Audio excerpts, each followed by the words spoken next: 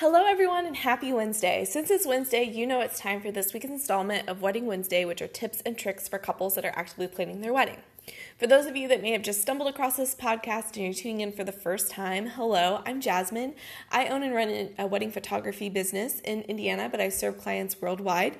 And I do these little Wedding Wednesday podcasts as well as a blog post series just to provide some helpful tips and tricks for couples that are planning their wedding. So today for Wedding Wednesday, we're going to be discussing a few tips that will help you when you start thinking about your rehearsal dinner or maybe a wedding welcome party. So whether you are planning on having a wedding rehearsal dinner the day before your wedding or a wedding welcome party, then this podcast is for you. Your wedding rehearsal or kickoff party is an event that really gets your wedding weekend started. Some couples will opt to just do the rehearsal and a dinner for their wedding party or in family, and other couples will have a welcome party for all the guests that is a full event in itself. So regardless of what you are planning on doing, this event sets the tone for your wedding, so you'll want to make sure that it goes off without a hitch. So the first thing you're going to want to do is start with the guest list.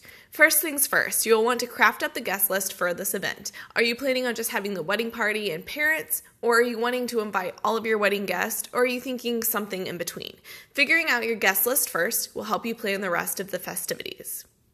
The second thing that you're going to want to do is to make a game plan. So start to think of what exactly you would like to do for the event. Do you just want to do a run through of the wedding and then go to dinner? Or are you planning something more elaborate and more of a full day event with brunch, cocktails, and games?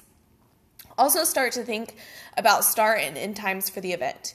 You will want to make sure you have enough time allotted to do all the events you are planning, but you will also want to make sure the event ends early enough that you and all of your guests can get some rest before the big day. After you have the guest list and kind of the game plan for your event, you're going to want to think of the venue next. So the next thing that you're going to want to do is start to think of a venue for your event. Will you be holding it at the same venue as your wedding? Will you be doing a dinner at a restaurant? Will it be in a backyard or a park or somewhere else? Since you know your guest list size and the game plan for the day, that makes this step a little easier. Then the next thing you're going to want to do is to start considering the menu. If your venue is at a restaurant, then your menu options will be pretty straightforward.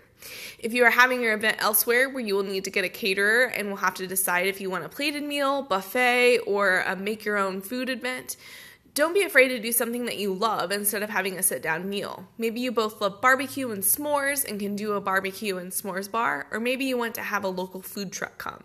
The options here are limitless. Once you have all of those little details taken care of, now it's time to go ahead and actually invite your guests. So now it's time to actually let your guests know about the event. You can do e-invites if your event is more casual, or you can mail out invitations. You're just going to want to make sure that you let people know what to expect and let them know if there'll be food and drinks, and then also let them know those start and end times so they can start planning. Once the event actually comes around, you're going to want to have an icebreaker. If you are inviting guests who may not all know each other, having some sort of icebreaker will be great. This will get them talking and meeting each other so they will have a great time at the event. And bonus, this will also make sure they all know each other before the actual wedding day. So at the wedding day, everyone will already be friends and it will be a fun event for them. And lastly, when it comes to your rehearsal dinner or wedding welcome party, you're obviously going to want to personalize it and make it meaningful. Just like your wedding, you will want to personalize this event as well. You can have a slideshow playing with images of you and fiance together and as children, or you can play a game you both love, kind of anything at all that kind of personalizes it to you guys as a couple. Personalizing your event to you and your fiance will make the event just that much more fun. So that's it for this week's installment of Wedding Wednesday, which are tips and tricks for couples that are planning their wedding. Be sure to tune back in for another installment of Wedding Wednesday. Have a great week, guys.